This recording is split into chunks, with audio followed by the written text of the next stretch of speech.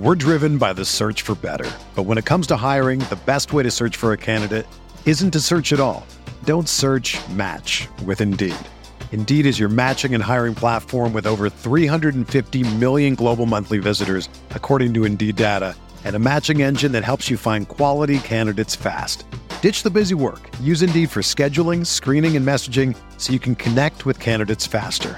Leveraging over 140 million qualifications and preferences every day, Indeed's matching engine is constantly learning from your preferences, so the more you use Indeed, the better it gets.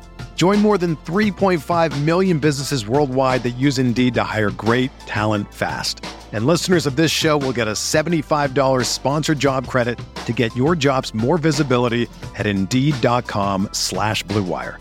Just go to Indeed.com/Blue Wire right now and support our show by saying that you heard about Indeed on this podcast. That's Indeed.com/Blue Wire. Terms and conditions apply. Need to hire? You need Indeed. This podcast episode is brought to you by Coors Light. These days, everything is go, go, go. It's nonstop hustle all the time. Work, friends, family, expect you to be on 24/7. Well, sometimes you just need to reach for a Coors Light because it's made to chill. Coors Light is cold lagered, cold filtered, and cold packaged. It's as crisp and refreshing as the Colorado Rockies. It is literally made to chill. Coors Light is the one I choose when I need to unwind. So when you want to hit reset, reach for the beer that's made to chill. Get Coors Light in the new look delivered straight to your door with Drizzly or Instacart. Celebrate responsibly. Coors Brewing Company, Golden, Colorado. Welcome to the Arsenal Vision post-match podcast. Well, Perez has got the better of it, and he looks to get the better of Schmeichel, and he's done it. It's going to fall here for Alexis.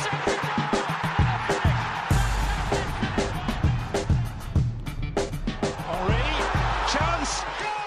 And welcome to the Arsenal Vision post-match podcast. This is me, Lean, from arsenalvision.co.uk. In today's show, Elliot, Tim and Paul will be discussing the 2-2 draw against Tottenham at White Hart Lane. Much improved performance, I thought.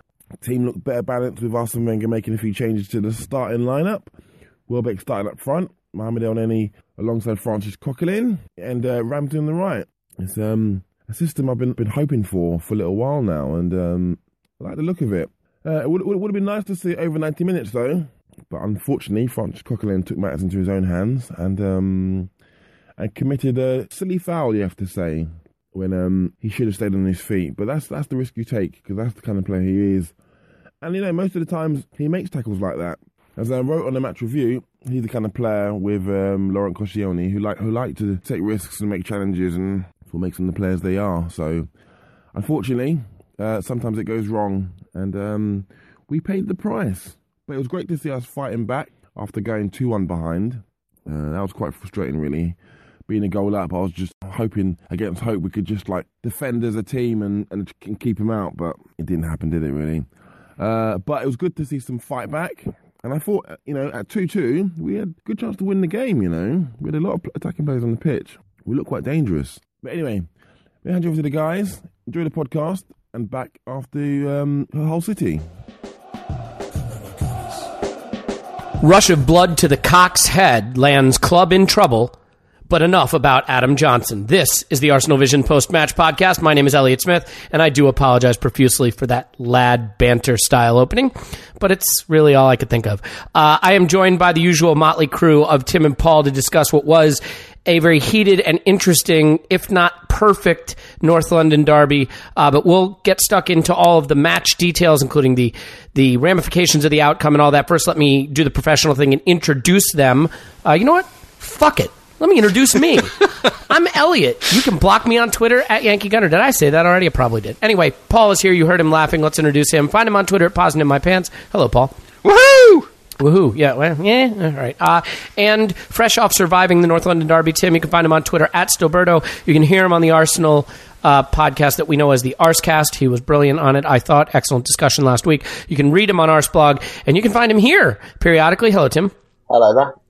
All right, let's do this. Before we touch on the match, one of the things that not everybody gets to experience, not even every London Arsenal supporter gets to experience, is going to White Hart Lane for North London Derby, and Tim's been doing it for a long, long time. In case you don't know, Tim goes home and away all the time, never misses, and this is a really unique experience. So, Tim, maybe you can give us the quick, for those of us who have never gone, detailed of what it's like to go to White Hart Lane for the North London Derby. It's intimidating is the word that I would use. I mean, you've got to be quite sensible. You can't, if you wear any colours or anything red and white, you're going to be subjected to some level of violence. That's almost certain. So, I mean, it's an absolute no-no to do that. And every time I scan the away end and see people doing it, I think, yeah, you've never been here before, and you'll probably not do that again. So it's very intimidating. For the most part, intimidating in a quote unquote good way, if that makes sense. There's a lot of tension. The two sets of supporters don't like each other, which is absolutely fine. That's one of the things that's so attractive and appealing about this game. There are quite a few people who go too far the other way, and I'm sure people saw on social media some of the images of Arsenal fans going into the stadium and Spurs fans trying to attack them on their way in and things like that. And for people who go to the North London Derby at White Hart Lane, those images aren't shocking. That's just part of the course. That's just what happens. And on the way out, you come out on a fairly narrow street before you hit the Tottenham High Road. And after the game, that can be very, very scary because you're split by the police in a little line down the road before you hit the long high road. And that kind of minute or so that you walk down there can be very, very intimidating. On this occasion, it was fine. The police did a really good job, and they just kept the Tottenham supporters completely away from the away turnstiles. So it wasn't quite as bad this time. There was quite a lot of trouble before the game upon entry into the stadium, but again, that always happens. And so I got in a good hour before the game because I know and understand that's going to happen, and I don't really have a great desire to, be spat at and have coins thrown at me and things like that. It's just something I'd much rather avoid. So I get into the stadium early. The police took, I think, a fairly sensible decision to serve alcohol in the concourse beforehand, but not while the game was going on and not at half time. Which again I think was to try and encourage people to get in early. Well, once you're inside, it's incredible, really. The atmosphere is like no other game you'll go to. It's very tetchy, it's very nervous, but it's very, very loud from both sets of supporters, and it's largely it's a great but terrifying experience, and I kind of love it and hate it all at the same time. I don't think it really brings the best out in me as an individual inside a football ground because I'm so nervous and so anxious and so fraught that I think, I'm very, very quick to anger, more so than usual. And you can imagine, when Coquelin was sent off, I was kicking chairs and stuff like that. And that's, that's not really, we all like getting lost in the emotion of things, but that's not really a proportionate response. But I can't help it. It's just like at the surface of my skin throughout the whole game, and there's something kind of thrilling about that. And then there's something that's also perhaps I'm slightly embarrassed in retrospect, but it's an incredible experience. It's definitely the standout fixture to attend as an Arsenal fan. But at the same time, if you told me I had to miss one game a season, I wouldn't think too hard before I took out White Hart Lane, because it is quite dangerous as well. Well, that sounds terrifying and exhilarating in equal measure. I think that it's interesting because living in America and being an American sports fan, at least of a passing nature, I wouldn't say that I have a club that I support with the fervor that I do Arsenal, but I certainly follow American sports. I'm not aware of any environment or experience that could be construed as similar. I mean, do you have any, just quickly, thoughts on why that level of animosity and sometimes raising to the level of physical violence exists? Is it the proximity? Is it the length of the rivalry? What do you think has led to the intensity of that hate? It's a little bit of both. It is the proximity. Also, Arsenal and Tottenham, they play each other every single year. We're always in the same division. So, there's a lot of history to it. There's a lot of incident to it. And there is something special. Everyone thinks that their derby as a supporter, right, is the best in the world. But I think what sets the North London derby apart is because there's this kind of long-standing geographical thing behind it that, we invaded their turf, effectively, and there's still quite a lot of bitterness, as a result between the two teams. And obviously, as an Arsenal fan, I'm going to say this, but we invaded their turf and we're more successful than they are. And that's objectively, that's a fact. And that kind of hurts, But at the same time, it's by no means a one-way thing. Arsenal fans really, really dislike Spurs and Spurs fans a lot. And it really comes out. And so, yeah, I think it is the proximity. It's since the Sol Campbell thing, I think it's really turned up a notch since then. And now you've got a situation where the two teams are a lot closer together than they were 10 years ago. And so there's always like a ramification in terms of the league table, and there definitely was this time. Probably it's the first time in my life that this has been a title match. So I think the Sol Campbell thing really turned the heat up on it. And then after that, and then we won the league there, and obviously that gives it a slightly different dynamic. But now the two teams are quite level, and I think that's turned the ferocity up a little bit. Yeah. It's fascinating for me to hear, and as someone who probably will never go to the fixture, if I'm being honest, I love hearing you explain it. I can't say that I would want to be in your shoes, but I certainly admire and to some extent envy the fact that you get to experience that. I got to say, Elliot, sounds like nothing else you're going to experience in attending sport. Certainly not as a supporter. Yep. Go ahead, both of you simultaneously. I was going to make a really, really quick point and just say, let me tell you that winning at White Hart Lane is the best feeling, bar none. When you win that derby, it is the best feeling, and when you lose it, it is awful. It's just there's no in between. And then there's kissing your sister, which is what happened at the weekend. Paul, you wanted to interject something I assume was going to be witty? Or not? You don't have to, man. Don't be shy. It's your podcast, too. Hello? Yeah. Am I back? You're back. I don't know where We're I went. all hanging on every word with bated breath. Yeah. Come on, give us the witticism real quick. I was just going to say, as Tim talks through his thing, it was pretty much like that on my sofa, too. So, Yeah. Yeah, you should see what me and the dog do pre-match. It's pretty gross. Okay, so let's dive into the match, and just to give sort of a blueprint of what we're going to talk about, we'll discuss the lineup change, we'll discuss the performance, the key incidents, goals, Coughlin. We'll get to whether the title challenge can officially be eulogized, and then talk about the manager a little bit. I want to get to all of that, and we've already spent 10 minutes hearing Tim do his vanity piece on going to the derby. So let's dive into the match itself. I'm kidding. Thank you, Tim. So, Paul, he made the change. The manager made the change that we have debated and discussed for so long. Rather than coming at it from for fuck's sake, what took you so long? We can get to that maybe later. How pleased were you to see in this crucial match that the manager changed the midfield, moved Ramsey back into his sort of right wide forward position and paired Coughlin and Elneny? So, yeah, I think we finally got our midfield. I think Coughlin and Elneny,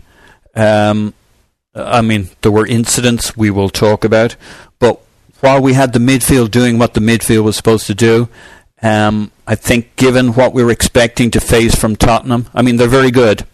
We all know that. They haven't been beaten at home since, I think, the first game of the season.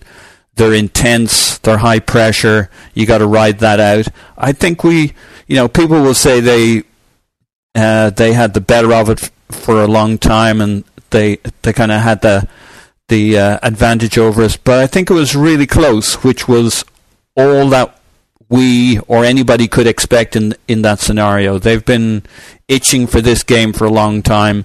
They came out at 100 miles an hour. The time at which you would expect us to begin to get the upper hand might be by the 70th minute, as they tire a little bit, as their 3-men swarms become more like 2.5 men. You start being able to play through it, dribble through it, play around it, swing the ball to the other side, etc., much more easily. So I think we weathered the storm really well. I think we gave them plenty to think about. By the end of the game, even with 10 men, we pretty much matched them to some degree in terms of possession and passing. So we held up our end, all the way through the first half. And I have to say I was extremely encouraged by the performance, even if they did have a little bit of the upper hand in terms of who was dictating the play.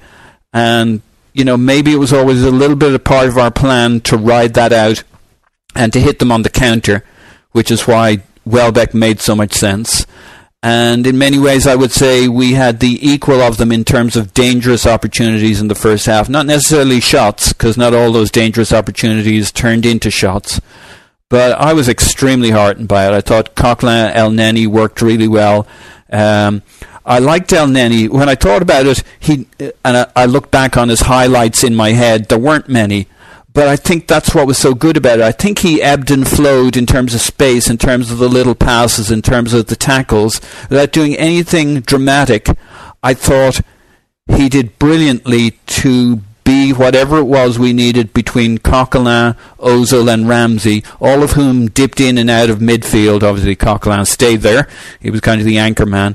I thought, at times you would see Ramsey very much part of a midfield three, or Ozil going back and giving us 4 in midfield, and a little later on you'd see often Alexis coming into midfield. So there was a lot of movement and fluidity, and I really felt, and I can't prove this, I feel like El Neni was the difference maker. He was the counterweight, the balance. He did a little bit of everything that was required throughout the game, and I got to say, it may not have been the result we dreamed of, but given all possible scenarios, I have to say I fucking loved it. This was a cracker of a game, a brilliant game. We had a midfield. There was no bottling here. I thought we were very much up to them. And after we got that goal, I thought we were the better team. So that was my take. And I think I'm going into a lot of different areas, spilling into different areas here, but I think it was all because of the midfield. I agree. Look, we did bottle it in the sense that what Coquelin did is bottling it. But I take your point with the rest. It would be a strange definition of bottling. It was a rush of blood to that. You saw it in the Swansea game. He was all charged up, shouting at Belleriant at one point. I think the problem is when a young guy in that position thinks he can be the difference maker. And I think we'll come to it. We'll come to it because we're going to spend a segment on Francis fucking Coquelin. So Tim, I think it's too important a topic not to move on to the next one. So I want to get your take on it. The way I look at the biggest difference that the Coquelin El Neni midfield gave us, obviously, is it allowed Ramsey to come into the midfield and create that extra body that's been missing. The other thing it meant is that Ramsey was able to complete only 60% of his passes. And have 7 and be dispossessed 7 times, and for that not to really hurt us, if you see what I'm saying. If I told you Ramsey was dispossessed 7 times and only completed 60% of his passes in a 2-man midfield, you'd think we'd lost 7-0. But Ramsey was able to be in position to score the goal he did, be in position to nearly, get on the end of some other moves and know that there was that platform behind him, and also able to come into midfield when we were in possession, and we moved the ball pretty quickly. I mean, one of the things we've seen in recent weeks is every player taking that extra touch, and I thought we got away from that a little bit. You look at El Neni, he was only dispossessed once. He completed 80% of his passes on a day when the team only completed 75%. So all in all, he had a pretty clean game, so to speak. How amazed were you that the manager finally came around to this change, and how excited were you to see it before the kickoff? It's really, really weird because he had to do something. He could not pick the same midfield again. Well, we've been saying that, in fairness, right? Yeah. And yet when the news came through and it happened, I thought, maybe it's just the nerves of the occasion, but I thought, it almost looked kind of desperate. But then, desperate times do call for desperate measures. Just in the basis, not that I think El Neni's a bad player at all, and I share what you guys think. I thought he was very impressive. I thought... well, he's hardly been involved, right? I mean, this is a guy who barely made a squad, and now he's starting away in an NLD. Exactly, and that's because we're in a desperate situation. You don't drop someone into their first ever Premier League start, a guy who's sometimes not even on the bench, who's not been coming on. You don't drop him into a game like that unless you're a bit desperate, but we did need to do it, and it did work. And one of the things that El Neni was really good at was just filling the gaps. So when Ramsey came off the right, he went over to the right, and defensively, and he was popping off passes first time. Like, he doesn't dwell on the ball, and that's something that's caught my eye about his game. He delivers first time if he can, and I think if that's his style, he'll really fit in with Arsenal. The biggest difference he made was even in the first half an hour when Spurs were really piling the pressure on. You look at the Tottenham midfield, and it's not really like a midfield at all, because you've got Eric Lamela plays between the lines, Christian Eriksen plays between the lines, Dele Alli plays between the lines. Harry Kane gets a lot of support from that midfield, and what we had to do was really shut off that area between nominally where our midfield and defence was. Our midfield and defences, and it's just very clear that the way the midfield's been playing lately, that's been our weakest area, and it's Tottenham's strongest. So we had to do something to address that, and I thought it was a bold move, and I thought it absolutely works, because I thought we had the midfield. Even with 10 men, I thought we were really holding it, and I still fancied us for a goal at the end, to be quite honest. And yes, you're right, it reduced the impact of Ramsey because he's a risk taker, and you need players like that, and it reduces the impact. And the other thing, Welbeck really made it work as well, because Welbeck can go into those wide positions. So you've got Ramsey kind of coming off the right hand side, and Welbeck's very good at drifting over there to kind of fill in the space. So it was very fluid, and it's still quite risky to do that sometimes, because sometimes, someone will vacate the space over on the flank, and Spurs actually had a very good chance just before we went 1-0 up, and that came from Kyle Walker, because Tottenham really used their fullbacks. That's another thing they use. This was Wenger paying Tottenham a lot of respect. This was set up specifically to counter Tottenham's big strengths, but he had to do that because of the situation we're in, because of the players we're missing, because of the level of dysfunction we showed, because of our confidence. And it was the right call. It was absolutely the right thing to do. And I thought it worked very well, and it would have worked much better had one of our senior players not, put the gun to his temple in the way that he did. So it was how I felt before the match. I thought, oh God, this looks a bit like a last throw of the dice kind of thing. It looks a little bit desperate, but he had to do something. And when you look at his options, it was the most logical thing, and credit to him, it worked. Yeah, I mean, it's interesting. When Ramsey is in a midfield two, you see everything that sucks about Aaron Ramsey as a player, and you start to say, like, this guy maybe isn't good enough. That's how I see him. When he's in that midfield two, I see him as loose with the ball, dwelling on the ball, positionally undisciplined, tactically unaware. I see all these negative sides to the game. What you get with a Coughlin, El Neni midfield and Ramsey over there on the right is that you get the Ramsey who can make a difference, who can get into the box and finish it with an improvised, brilliant piece of technique. You get the Ramsey who can try 4 back heels that don't come off without that being a gun to your head. You can have him take an extra touch or dribble or play the more extravagant pass. And I think you have to put Aaron Ramsey somewhere on the pitch where he can be a risk taker and try things that when he's in central midfield in a 2, simply you can't get away with trying. Is that fair? I think I'd counter that by saying none of that was ever a problem when he was playing with Mikel Arteta.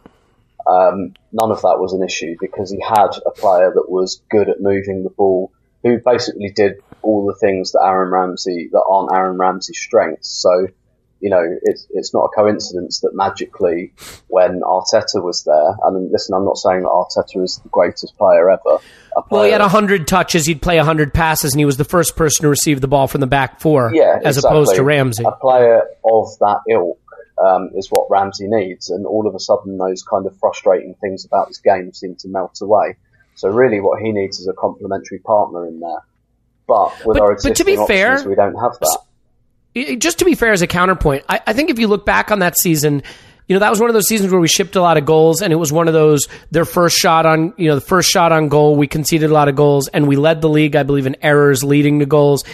And I do still think that comes down to the fact that when there was a miscontrol, when there was a loose touch, and Ramsey was up the pitch or trying the extravagant, the punishment was more severe. We did concede a lot of goals. And a lot of goals from first chances and from turnovers. And, again, I'm not picking on Ramsey. I'm just saying that I think the things that are really good about his game flourish when he doesn't have the responsibility of starting a move and having to be a little bit more careful, right? Yeah. And you could make an argument that we've seen players like that in Steven Gerrard and Frank Lampard, and then you get in all these tiresome, tedious comparisons. Paul, we took the lead. I don't think we were outplaying them. It's a shame, and we'll get to this when we talk about Coughlin being sent off, but the way you want to play Spurs is ride out their initial high-energy pressing and beat them late in the game when they're worn out. Yeah. We had 10 men late in the game when they were worn out, and we still almost got to them anyway, but we did ride the early wave, and we got through it, and we got our rewards with a Ramsey goal, and it was an impudent, creative, brilliant finish. I thought Belleriant was definitely passing. What did you think of the move, the ball to Ramsey, and the finish? Thought it was great. I thought it was great movement. That was Ramsey at the centre forward spot. He didn't just. We talk about late runs. That was an early run. He was standing at that spot for a while, waiting for the ball to come to him. Definitely a pass by Belleriant. Very intelligent, maybe a little bit behind Ramsey. Well, obviously a little bit behind Ramsey. Just a brilliant flick. I think he's second on the team in assists now. Tied for second? Yeah, impressive. I guess that's good. It's probably a very worrying statistic, but I guess that's good. Good for him. Yeah. 8 years of Ramsey back heels and flicks finally paid off. Only joking. I don't think you can take that out of his game, and I don't think you'd want to. He had some really bad back heels in the game, to be fair. He did. One or two on the them, counter-attack. Yeah, I don't know he had too much option. That was a ball that was behind him. It was a bad back flick, and it exposed us, but he had to do something, and he didn't quite pull it off. And, to me, this is just my way of looking at it. At that stage in the game, they were pressurizing everything, and that was kind of their strongest period, and we almost matched them, and some stuff did and didn't come off, but you just gotta fucking go for it. And so I was okay with that. There were one or two other back heels that weren't all his, and I think that was the tempo, the pressure, the game. When we counterattacked, we had to go for it. Take your best shot. That was his best shot. It was a little off. Oh well. So I was okay with it. A little bit of defense of him in terms of turnovers and stuff. I mean, not that anybody was hammering him.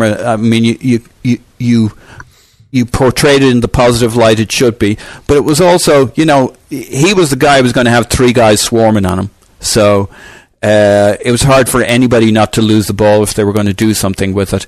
And I still think we did really well. I wrote a bit a couple of weeks ago on Espresso Arsenal, the idea that when Welbeck came back fully, he would change who Arsenal was with the right 5 or 6 players around him. And I specifically talked about this game and us being able to match them in terms of intensity.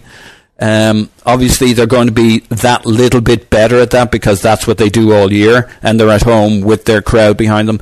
But I think it really did come to pass. I think, with Alexis, Welbeck, and Ramsey in that front 3, and with Coquelin, El Neni, and Ozil's pretty crafty, that's a really good front-footed team. And when just as we got that goal and from there on in, we took it to a new level, as this was a team rattled in terms of confidence that pretty much matched Spurs. And once we got that goal, I thought we came alive. I thought we were fucking great. And, that, fingers crossed, that's pretty much what I'd like to see through to the end of the season. Yeah, I think there's a lot of things that, for me, at least, were signs of life. I think the Coquelin El Neni axis gave us a little more shape. I thought it allowed Ramsey to be more effective the way he wants to be effective without compromising the solidity of the team. I thought that Alexis looked the best he's looked in a while, and that may be down to the fact that there was a little bit more of an established midfield, organized, disciplined midfield. I think Danny Welbeck gives us an X factor. If we're not going to have a clinical world-class quote-unquote striker, you might as well have one who runs everywhere, fights for every ball, and just gives defenders fits. Tim, actually, let's come to that for a second. Yeah. We've been crying out for better forward play. I think it's fair to say that both Giroud and Walcott have been disappointing of late. I know that Welbeck is never going to be Robert Lewandowski when it comes to his finishing, but what did you think of his performance, and what are your thoughts on him generally as Arsenal's center forward for the foreseeable future? Well, I said to my wife in the stadium when we were watching, I just said he is the perfect striker if he could score more goals, which sounds like such a weird thing to say. No, I totally get it. He's a brilliant footballer, and his movement is so intelligent, and the way he was running those channels, you've only got to look at the first goal. That's him. That's all him, just running that channel, recognising the weakness of the centre-backs that he's playing against, because Tottenham's full-backs commit, and he knew to attack those spaces, and he kept doing it. And I thought his overall play, particularly in the first half when he was very isolated and really, really fighting for scraps. And you really saw it's been said very often by myself and many others, because it's quite obvious that he offers a kind of hybrid between Giroud and Walcott, because he's not quite as strong or as good in the air as Giroud, but he's good at that. And he's not quite as quick as Walcott, but he's quick. So he combines their best attributes, and I thought he was the absolute ideal striker for this game. But the thing that made me make that comment was that just after we went 1-0 up, I think it was Ozil knocked that beautiful first time ball into him, and Welbeck had been doing all this amazing selfless work, and then just after the goal, Ozil just knocks in a lovely little through ball, and you're like, right, go enjoy yourself. And he just took a bad touch, and couldn't. Well, it was kind of like an inside touch, right? Yeah. You showed too much to the defender. I'm not sure which was it. Alderweireld. Yeah. Alderweireld. It doesn't really matter with their two centre backs. Some cunt in white. So he just couldn't take it into a stride, and you just think you've done everything else so perfectly for everybody else, but like when it came for you, the time came for someone to give you a bit of service and for you to have some fun.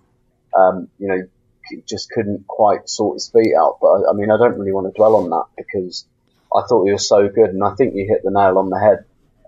Where, listen, Theo Walcott's not scoring goals and he's not contributing. Olivier Giroud's contributing a bit more, but he's not scoring goals. Danny Welbeck, he's got 2 goals since he came back, so that's pretty decent. He really doesn't look rusty. He really doesn't look like he's been away. He's tired, understandably, towards the end of, the games. He's played 2 very intense games as well. Manchester United away, Tottenham away. And that shows how quickly the manager has understood what he can actually bring us. And I thought it was an excellent performance. And I'm totally with you in terms of, I don't think he's going to, go on a massive goal scoring streak. But I don't think Olivier Giroud or Theo Walcott are going to do that either. And if you're looking for contribution, well, Welbeck will give you much more. And as well as what you said about Alexis Sanchez, and I completely agree, I thought we were somewhere much closer to the real Alexis. And Alexis just seems to enjoy playing with a more mobile striker. And, when he first arrived at Arsenal, Giroud was injured and he was playing with Welbeck, and that's when he showed his best form.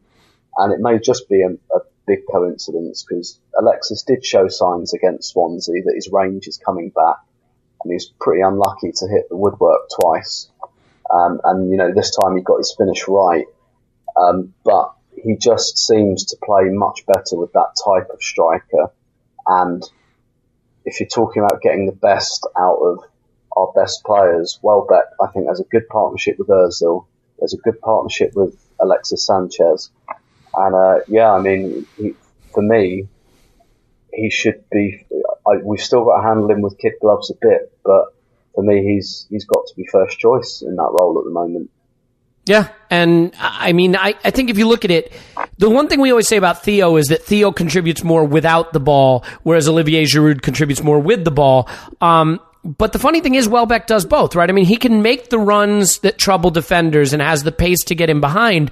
But like Giroud, Welbeck had 41 touches against Spurs in 84 minutes. Giroud had 47 in 90 minutes against Swansea at home. Yeah. So Welbeck is getting as involved as Giroud, dropping deep, receiving the ball, fighting for it, getting others involved and being a part of our possession in a way Theo doesn't.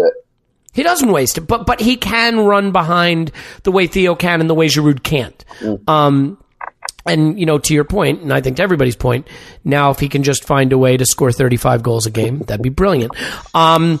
So we gotta, I want to move along because we still have so much, I think, to talk about vis-a-vis the season as a whole in light of the result. But we have to get to some of the other key moments, and we'll jump ahead to Coquelin. So we come out of halftime, you got to be feeling great about leading 1-0. I think we just about deserved it. But I agree with the manager for once.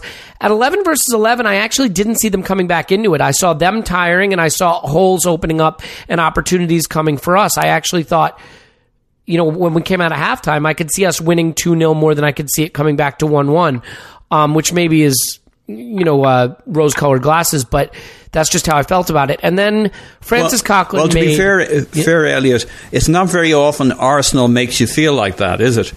No, it isn't. But I really did, and I think knowing, that we had weathered their early storm. Now, the irony, of course, is Tottenham. I talk about them fading and their late fatigue. I think they have the most late goals to take points in the league. So, that's my shit thesis torn to shreds. But I think what Francis Coquelin did was incredibly stupid, incredibly selfish, an incredible lack of skill, because I think a part of skill is understanding the moment and what the moment calls for. And he let himself down and he let his team down. And at that moment, my attitude was, fuck off out of our club, please. I never want to see you again. Now, I realize that is the ultimate emotional reaction. But for you, Paul, how devastating was that?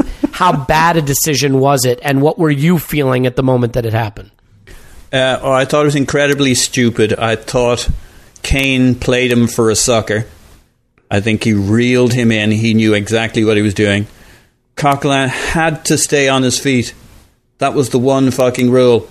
If you're going to foul the guy, fouls happen. But let it be, if you like, an honest foul, because you end up going for the ball and it doesn't quite, just stay on your fucking feet, pal. It was so obvious. The extenuating circumstances is I think he was all charged up and wanted to make the difference, but that's just fucking stupidity. Here, you kind of get a little bit ahead of me there with some of your reaction to it, Elliot. But the thing that really pissed me off about it was I read something about Coquelin apologizes after the game. I'm like, oh, good, he gets it. So I read his apology, and it was one of those, I used to have arguments with my wife, but we're over this now, about she'd apologize or I'd apologize, but it was a kind of but I'm still right kind of apology. Yeah, oh yeah. And that's the only apology you should ever give in a domestic environment. Yeah. Of course. So or the I apologize if anyone was offended. Yeah. That's my favorite. I'm sorry you were upset. Okay, so this was one of those. It was I apologize. I was sure I could get the ball, but I didn't. And I'm sorry to the fans as if the in the mistake club. was an execution, not an intention. And that's why I wanted to cry, because he doesn't get it. You don't fucking get it, pal. It was your whole conception of what you were about to do. Then you're like 180 degrees off what was required. Now, again, that's still in the heat of the moment after the game. I hope he has a long, hard look at it. I hope the dressing room puts him in no doubt what the real mistake was, and he gets his shit together. Because, to be fair to him, he kind of has a reputation of being wild and whatever, and maybe he is, and maybe he's just been lucky, but he actually hasn't had a lot of disciplinary problems. He's had one or two near misses, but given his style of play, it's amazing he hasn't had more, but maybe it's the old small sample size. It wasn't that small, but small enough to hide the fact that some of this shit is coming. So he needs to get his fucking shit together. Maybe El Neni in midfield beside him will calm him down a bit, because he doesn't have to do it all himself, and he doesn't have to be fucking Superman with his underpants on the outside, which I think is a little bit of his complex at the moment. Yeah. Well, Tim, let's talk a little bit more about Francis fucking Coquelin. First of all, just real quick on the emotional side of things, in the ground, in the moment, what was the reaction to what he had just done? I wanted to kill him. Yeah, I was absolutely just yelling at the top of my voice, "You absolute fucking knobhead!" And there's no excuse for it, right? No excuse. And the thing was, the second the situation unfolded, I could see that he was going for the slide tackle, and I just yelled, "Don't!"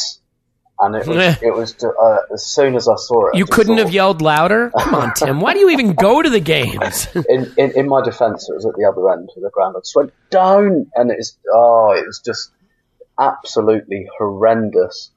And yeah, I wanted to kill him at that moment, and I'm a bit conflicted about what I think that means for the team, because on one hand, I thought we were in complete control of the game at that point. I even thought we'd started the second half well, but at that moment, it's a bit, is that Arsenal shooting themselves in the foot again? Because it kind of is, because it's a player making a stupid, needless mistake. On the other hand, it wasn't like a collective brain fart this time, like we saw against Swansea and Manchester United, where we just saw error after error after error from collections of players, and not a formulated team response. Whereas this was an individual, and he was pretty much the only one on the day to make a stupid error like that. But at the same time, this is one of our main players, and he's 25 years old now, and should a guy who is pretty much ever present, who goes in the team when he's fit, be making errors like that in situations like this. And he's cost us 2 points to my mind, and that could be pretty devastating, because we're 8 points behind the top with 9 games left, and that's, we got it back a little bit in the end, but that's a huge penance that he's cost us, and it doesn't seem likely that he's got the time to allay for that error this season. So yeah. It's there's a lot on him, and I completely agree with his comments afterwards when he said, "I thought I could get the ball." It's not about that, because you shouldn't be making that challenge. Yeah, and Harry Kane, in a footballing sense, is quite a wily character. And he will take every advantage there, as you would want your striker to do. and he must have just been mentally rubbing his hands together when he saw Coquelin charging into him. And in that area of the pitch as well, it's not like he was on the edge of the box lining up for a shot. You can shepherd him down the line there, or like Paul says, maybe if you're going to trip him up, stay on your feet or something, or give him a little nudge or a little shove or something, because we saw Eric Dyer do that on a second yellow card, and he really should have been sent off. But he should have been sent off. Yeah, we're not going to spend a lot of time on that because I think, what are we going to do? We're all just going to stand here and nod in agreement that he should have gone, right? So. But yeah, like Paul says, if you're going to make the foul, make a much more sensible foul than that. You can shoulder him. You can, you can take a little swing of the leg on your feet, and you probably get away with it. But you can't go in, with 1 foot off the ground, sliding in at the sideline. I mean, you just can't do it. Here's my problem with Coquelin. No one's ever going to mistake him for Zidane. Okay, so he's a guy who's in the squad because he's our disciplined holding midfielder, right? He's the guy who's supposed to be in the right spot, shield the back four, make the tackles, do the dirty work.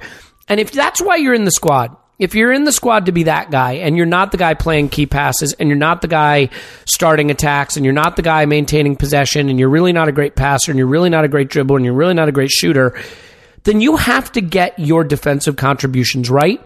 You have to be the defensive brain of the midfield.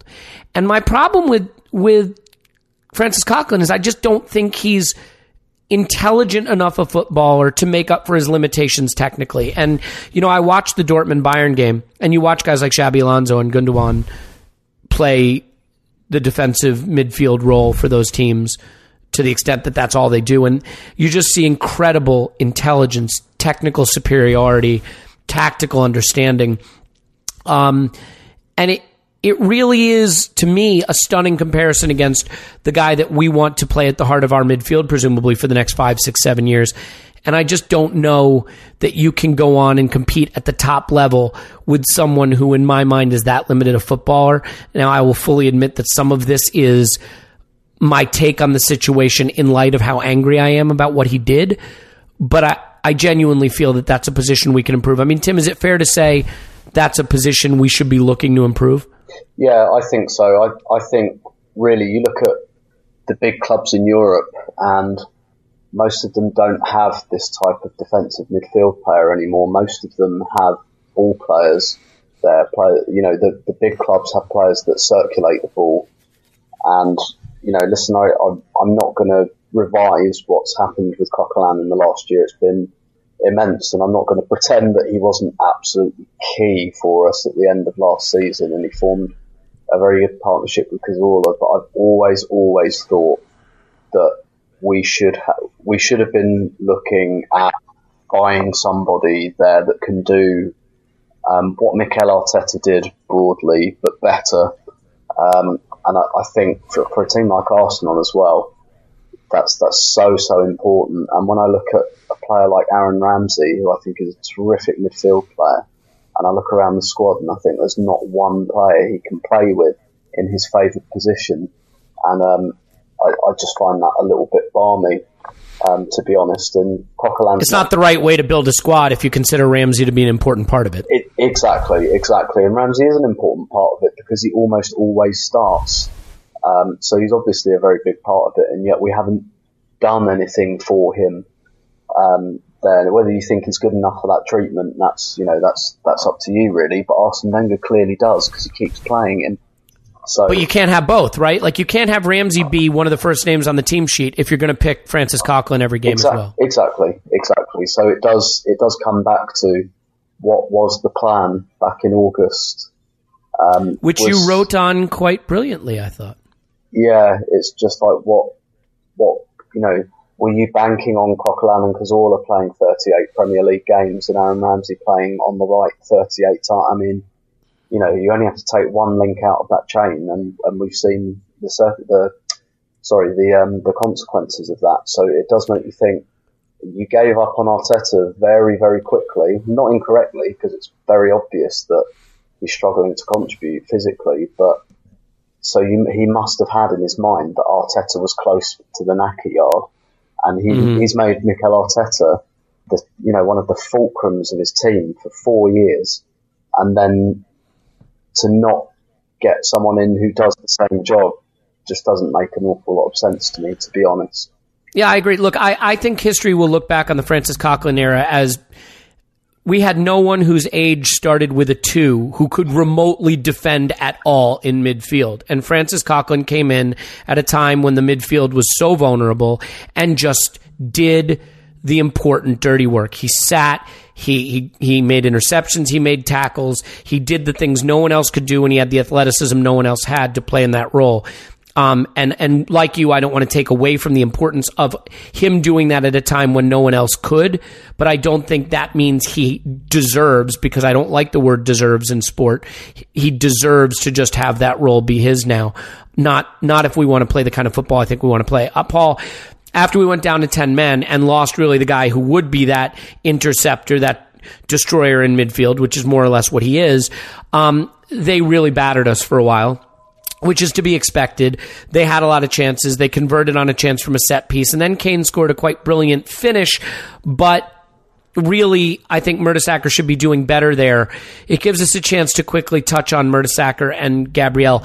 To me, Per Mertesacker looks like a guy who's playing scared right now, who for whatever the reason does not seem to have the self-belief and confidence that he once did as a leader of this team, out on the pitch and behind the scenes. What did you make of the way Mertesacker and Gabriel played on the day, and in particular Mertesacker's part in Kane's goal that gave them at the time the lead? Yeah, I mean, I agree he's hesitant at the moment. And maybe it's a little bit of his own issues with confidence. He's got Ospina behind him now, not Cech. He's got Gabriel, not Koscielny. He's struggled with his own game. So I definitely think there's some hesitance there. And he certainly concocted the situation where Dele Alli and Kane suddenly managed to finagle the ball into a position where Kane then hits a wonder strike. But it was a wonder strike. I mean, 19 times out of 20, that situation is just one more annoying thing that happens in a game that's largely forgotten. Yeah, I mean, it's still not a great piece of defending. It's not, right? I mean, and it's not it wasn't the only moment in the game where I thought, look lively, pal. What are you jogging for here? Yeah. So it wasn't the only moment. It was one moment in maybe 5 or 6 games that's going to get punished like that. But I agree it's indicative of a malaise, or he's a bit off at the moment. Now, the counterpoint to that is, although we conceded off a set piece, crosses were a big part of their game. They had a lot of corners, and we've looked pretty dodgy without Per in the middle there. And generally, we were pretty robust on headers. Anything into the box or in that area between himself and Gabriel, I think largely because of him, we were pretty good on, and we were generally pretty organised. I mean, Kieran Gibbs, not having played for so long, didn't seem to realise that he was the reason playing Dele Alli onside for the first goal too. So there was a bit of stuff going on there. A little bit of sloppiness all round, but I thought generally Per he's kind of the North Star of the defence in terms of, especially with the changes we saw there. I mean, that's 3 new players into the mix. I know Gabriel's played a little bit, but he, as we've all said, he's pretty rough. So I thought Per brought a lot, but I think he's way off his best by a long way, and I think it's problematic. It's costing us. Yeah, and by the way, we haven't touched on it, but really astounding that Gibbs got the start, right? And totally out of left field. There was a calf injury, wasn't there? Was there? A small calf injury. That's where I read. A calf alert? Is that right, Tim? Yeah. Are you aware of that? Am I missing the... I actually don't know. I was completely surprised in the ground, and I've not kind of looked it up. But yeah, it did. I mean, Nacho wasn't great at Old Trafford and wasn't brilliant against Swansea either. Not terrible, but slightly below his best. Gibbs certainly hasn't looked like usurping him, though, anytime. No, not at all. I know he's not. I know you're not a huge fan of his. So, just a quick point on that, and I know we won't agree. I thought he was actually very good. I mean, he took on a very defensive role against quick players. I thought he had a really good game, apart from dragging his arse for the Dele Alli offside. But I put that down to lack of match sharpness as to knowing, hey, it's you, know kid. What, though? You know what, Paul? What a perfect counterpoint between two, well, Kieran Gibbs isn't young anymore, 26, but young guys who are supposed to be young talents. Hector Belleriant, who completed basically 80% of his passes, had 2 assists, really covered the ground well, played the ball, played the man, and I thought was great on the day for the most part. And Kieran Gibbs, who completed 64% of his passes, played 10 long balls, of which only 2 were accurate, and really didn't contribute to the attack. You know, you look at Hector Belleriant and the trajectory of where it looks like he's going, and I think it'd be fair to say that's kind of where Kieran Gibbs was supposed to be going, but isn't. Yeah, but still, stats are great. Having watched the game, I thought Kieran Gibbs really, they had different jobs to do on the day. I thought Gibbs was really good. I don't think he was awful. It's just interesting to me watching if you said we have a young fullback who's going to become a star in this league a few seasons ago, I would have assumed you were talking about Kieran Gibbs. Well, he is Hector Belleriant. Well played. Okay, let's wrap up on the match with how we finished it. And Paul, stay with you just for a second. How impressed were you with the absolute will it took and the perseverance and the determination? I mean, those guys must have been exhausted. They're playing 10 versus 11, and I think we finished the game stronger, scored the equalizer, could have scored the winner, just for a team that has been accused of lacking bottle and lacking mental strength. There's that expression again. How important and impressive was it for you that even if it doesn't wind up mattering in the reckoning for the season, that they refused to lose this match? I thought it was fucking huge. I mean, at the end of the day, it was extremely realistic that we were going to lose this game and look like bottlers. That was my fucking nightmare before the game. Well, especially down to 10 men. I mean, I know we had the lead at the time, but once they equalized, I could have seen it going 3, 4, 5, you name it. And we were very much the better team from the point of view of the goal onwards, apart from there was that 10 minutes where we were shit, and there wasn't really a good reason for conceding those 2 goals. I mean, you should be able to defend with 10 men. Italian teams have done it for decades. But I thought our heads went down a little bit. Yeah. I really think the belief went out of the team for a minute. Yeah, I think that was a lapse. You can't put it down to, we've only 10 men. 10 men is fucking plenty to defend a corner. So there isn't really that excuse for that period. But we got our shit together.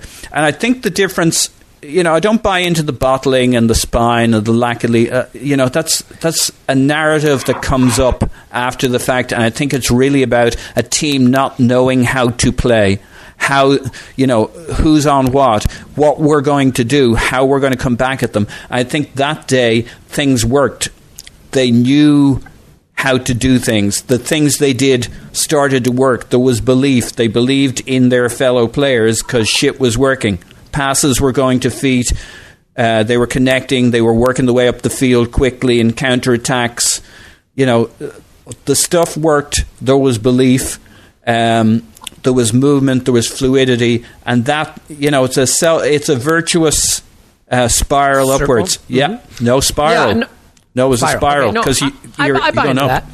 And I think that. Go ahead. So I think there was some mental fortitude, but really, I think setting the team up to play well means they play well, they feel good, and they can believe. It's hard to believe in shit when nothing's working, and I think that's been a problem for a few weeks.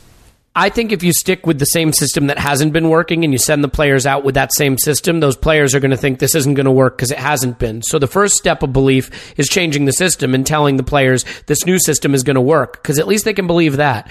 So kudos to the manager for doing it. I agree that to a point. You still got to send them out with a better system, because it don't take long before you find out that the next thing ain't working. So yeah, no, that's fair. Better the system that's only kind of not working. Anyway, blah, blah, blah. Okay, so now, Tim, tell Paul that he's wrong. As far as the fight, the bottle, the mental strength, the belief that, I mean, I am not a believer in a ton of intangibles, but I do think that a team can fall into a rut of beating themselves and having a losing mindset.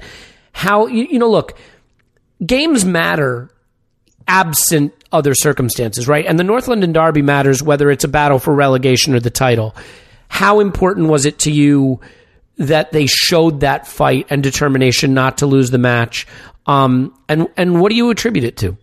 I think it's hugely important. I think there were some real green shoots in that performance, and I'm a little bit frustrated because I think we should have won. I think we would have, were it not for Francis Coquelin's brain fart. And even once Spurs went 2-1 up, my shoulders completely dropped. I thought, well, this game's gotten away from us now. And it's another intangible, and it's really, really difficult to describe, certainly convincingly. But sometimes in these situations, you just see the players that grow another inch taller. And I thought Alexis Sanchez, for example, exemplified that. I saw him. I had a look at the players when they were getting the ball back for centre when Harry Kane scored that goal, because I didn't want to watch him celebrate, and there's not a lot else to look at. So you look at your own team because you don't want to see all the celebrations going on around you. And I saw him. He didn't look beaten to me. Do you know what I mean? Like his head wasn't down. He wasn't, gesticulating. He looked like he still believed. So in other words, the opposite of the reaction to Barcelona scoring their first goal. And the opposite of the reaction to Swansea and Manchester United. And we saw that from the whole team. And I still fancied us to win in that last couple of minutes. I still thought there was a goal in it for us. And Ramsey had the chance. Alexis didn't just score it, he started that movement too. Yeah, exactly. And he was getting across the front line, and it was a great run, and it was a great ball. I think there was space in behind that Spurs defence, and we knew it. He started from deep, and he ran the whole way through the midfield and into the striker role. So like you say, he was kind of the physical embodiment of getting ourselves back into the game from top to tail. And that was a response, and we still looked like we believed we could win the game, even with 10 men. And I think that's hugely important. And I'm definitely feeling I might be leaving myself open for massive heartbreak, but I feel very enthused by that going forward. The question is whether it's too late. That's the question for me. It might not be. I'm not absolutely writing it off because I know. Well, let's tackle that. Let me ask you, because I laid our title ambitions to rest, our title chances to rest on Twitter, and I'll explain my thought process there and my reaction to it in a moment. But for you, given that we are chasing Leicester, we are chasing Spurs, we will be chasing City if you give them a win in their game in hand against Newcastle. It's not just the 8 points, but it's 3 teams. In your mind, with 9 games to go, is it really there for us anymore? Yes, it is. And I'll tell you why. Talk me through it. Make me believe. Have a look at what the table looked like 9 games ago. It looked very, very different. We were top of it. There's a clue. So 9 games, it doesn't sound like much. And yes, when you look at the absolute facts of it, 9 games, 8 points, just focusing on Leicester, the leaders, then that sounds pretty bad. Leicester have got a very tough last 3 games. And I still think, and to be absolutely fair to them, they look like, to me, the only team that's really got the bottle to do it as much as the quality. I think Tottenham are starting to feel it, the pressure. I spoke to a West Ham fan on my way home from the game on Wednesday who sat next to me on the train, and he said that they were awful at Upton Park. He said he was expecting all sorts, and it looked like it got to them. And I thought that yesterday a little bit. I don't think Spurs looked like they really ever believed that they were going to win the game, other than the 2 minutes where they got the couple of goals, but they didn't really consolidate it. Within about 5 minutes of going 2-1 up, it didn't look like 11 versus 10 to me. And whether that's because the pressure's getting to them or whether it's because they're tiring, I don't really know. But I think that Spurs might fade. I know massively tempting fate there. And things look very, very different in April in terms of the pressure. And don't get me wrong, that might tell on us as well, but I still prefer us chasing than leading. But to kind of sum up, the reason it's still there for us is, again, I'd urge you to look at what the Premier League table looked like 9 games ago. It's more than it sounds, and the pressure's about to come on. Arsenal are going to be chasing, and that takes a little bit of the pressure off of us, I'd say. So I'm not saying we're going to do it, and I'm not convinced we are, but I'm not writing it off yet. Yeah, I mean, I applaud you for it. If it doesn't come off, Tim, it's hugely, hugely devastating, isn't it? I mean, in the context of January 18th, we're leading the league. The teams that we really have to stay in front of are Leicester and Spurs. I mean, it's devastating if it doesn't come off, isn't it? Yeah, absolutely. And to reiterate a point I made on the Arscast last week, all those other managers that are in our bracket that have underperformed because they're behind Spurs and Leicester are going to lose their jobs. Yeah. Some of them already have. And that invites some quite uncomfortable questions. Well, questions I consider uncomfortable because I'm incredibly fond of Arsene Wenger, and I make absolutely no apology for that. And if anyone's got a problem with that, they can fuck off, quite frankly. And so I would never, ever be comfortable with the question of should he keep his job, particularly if I'm not stringently in the camp that I believe he should, which, if we don't win it this year and one of Spurs or Leicester do, then that's going to create some uncomfortable questions. So, yeah, I'll let you have a crack at this in a second, Paul, but I'll give you, first of all, I don't think Arsene Wenger is ever going to be sacked. I think he's the kind of man who could look at the situation and determine that it's time for him to step aside, or at least I'd like to believe he is that type of man, and I think he is. But a few issues I think I have with our title challenge now. I think, first of all, we're probably in a position where we have to win 9 of 9 or at least 8 of 9, and to do that, you need people to pop up with timely goals, and as much as there were green shoots against Spurs, I still don't know that I believe we have the people to pop up with the goals we'll need, which means 3 points becomes 1 point, unfortunately, and that's not going to be enough anymore. I think the other thing that's going to hurt is that whatever green shoots we just saw, Tim, it's like the Leicester game. We beat Leicester and we should have been riding a high, but then we went into the FA Cup and the Champions League, and I think you'd agree that all the energy was drained out of that Leicester high. Yeah. Whatever green shoots came out of this game, and there may have been many of them, we could conceivably have 2 FA Cup games and a Barcelona game before we play in the league again, correct? Yeah. So fair to say that the next time we play a league game could be coming off a heavy defeat in Spain, right? Yeah, maybe, yeah. So, I mean, I'm not saying that's what's going to happen, but it's certainly, if you think we can beat Hull, then an FA Cup match at the weekend, then Barcelona in midweek, we could be going back into the league, unfortunately, under less encouraging circumstances. Yeah, quite possibly. I don't think it will be quite the same as depending on how the results go, because we could be in another FA Cup semi-final at Wembley, yes, and nobody expects anything from the Barca game anymore. So, short of getting an absolute shellacking, I can't see that mentally really having a big impact, because I think it's kind of already happened, hasn't it? And it's already been dealt with, and this game it's factored in. You'd hope so. Yeah. So. Yeah, you'd hope so. It's sort of priced into the environment right now. But I mean, I think the other question is, it's one thing to have to leap over one team that's 8 points ahead of you and it's Leicester and you think you can chase them down. We have to now be better than 3 teams the rest of the way. So if even one of those teams goes on a run, we're in trouble. We need 3 teams to falter, 1 to falter badly. And that really does, for me, make it hard to see it happening. We also go to West Ham, which we know is going to be very difficult. We go to Everton, which I think could be 7-6. Who knows? And we go to City, which if we are still in it at that point, it'd be great. But that's probably going to have to be a win, because if it's not a win for us, it could mean that we're looking up at them. So here's my kind of reading of it.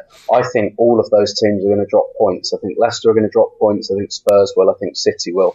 I think they'll all drop enough points. My doubt is whether we pick up enough to capitalise. That's perfectly fair. And what I would say to you is, green shoots aside, I still don't see enough. If the manager sticks with Coughlin and El Neni, and if he sticks with that system, I think it gives us the best chance to create momentum and go on a run. And if he does it, I think there's a chance. I think being without Czech for a month, potentially, is also a real worry, because while Ospina made one hell of a great save the other day, I think it's a big step down in talent. So, I can't see it. I would love to see it. I will still dream about it a little bit, but I'm kind of starting to protect myself. Paul, where do you come down on our title chances? Yeah, I'm with Tim. To some degree, it's in our hands. I know that's a weird thing to say, 8 points behind, but it's most decidedly not in our hands. Okay, well, here's why it's in our hands. Because it's pretty binary. Either one of the other teams goes on a run, or alternatively, Leicester holds its bottle the whole way through, or they don't.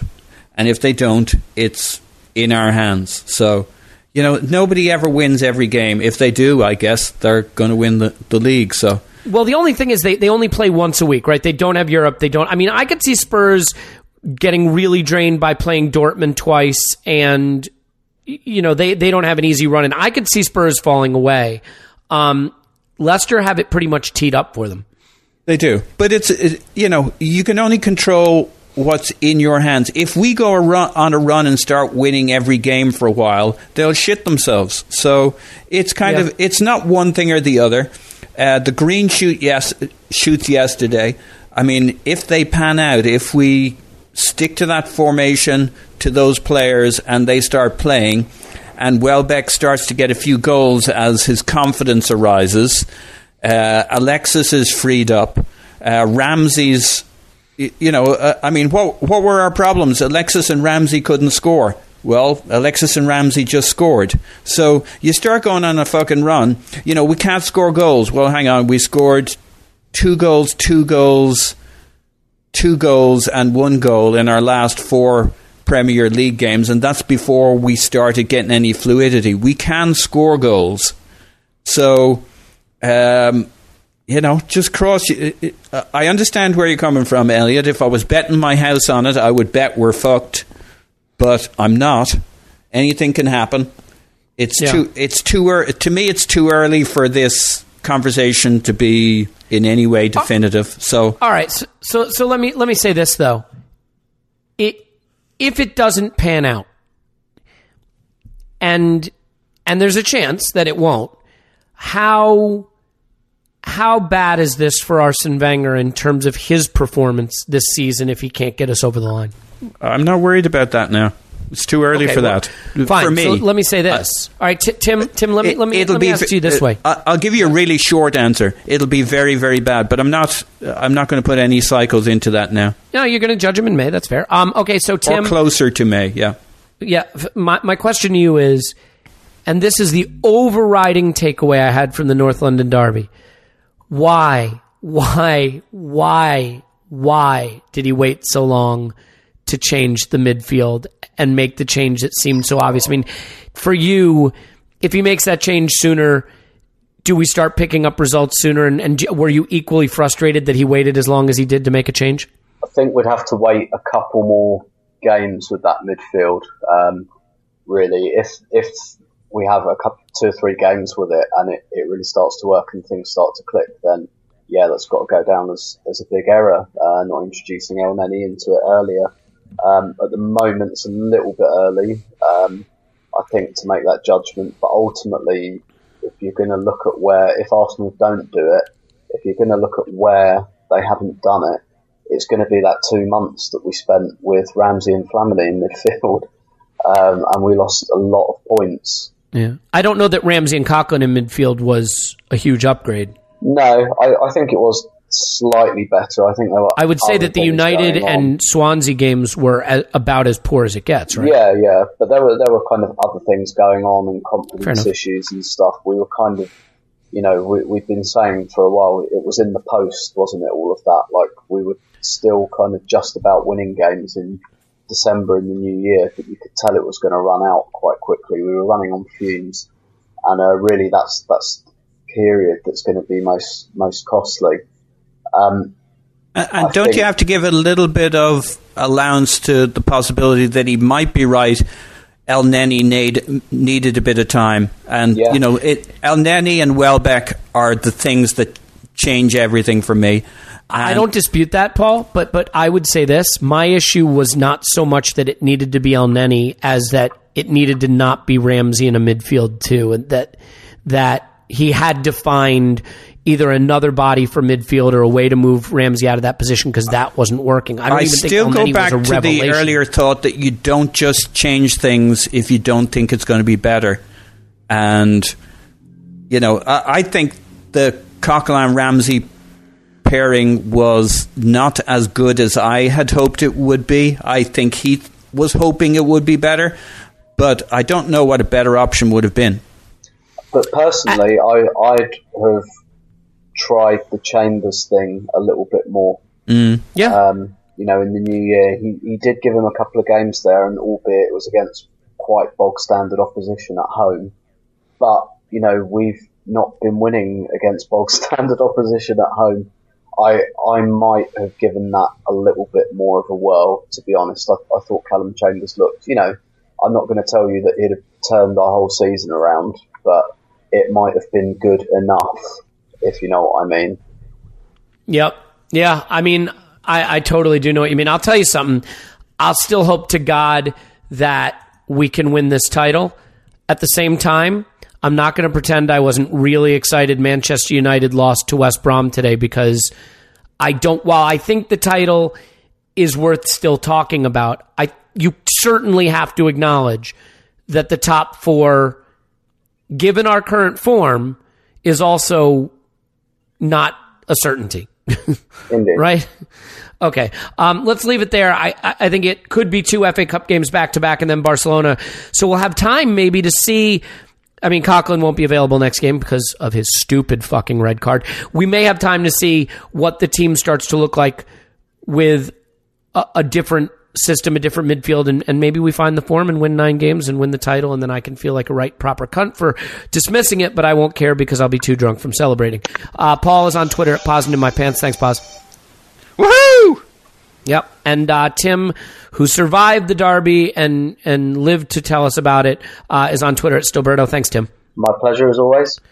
My name's Elliot Smith. I assume by this point you have blocked Yankee Gunner. If not, that's where you do so on Twitter. Please leave us a review of the podcast. The best way for us to really take your reviews on board is to give it 5 stars, because then we'll read it, and then you can write nasty shit in the review and be like, I hate that Elliot guy, and Tim and Paul should do a breakaway podcast. It's awesome. Anyway, it's Hull at midweek, so we will come to you after that. Maybe a couple different voices on. As I understand, we may have some scheduling issues with that, but we'll be here. We hope you will be as well. Up the Arsenal. Talk to you later.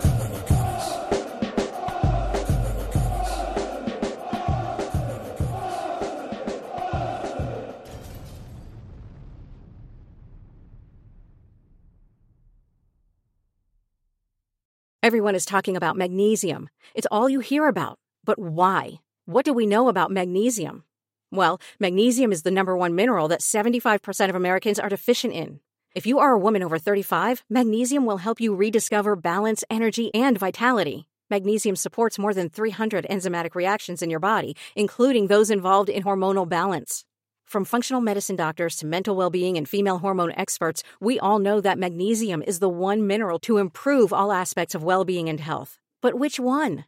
Magnesium Breakthrough from Bioptimizers, the trusted choice recommended by leading experts with 7 best-absorbed forms of magnesium to ensure your body receives the support it needs for overall well-being. Go to bioptimizers.com/balance today and use code BALANCE10 for 10% off. Support your journey to wellness at bioptimizers.com/balance. Magnesium Breakthrough from Bioptimizers, your foundation to optimal health and vitality.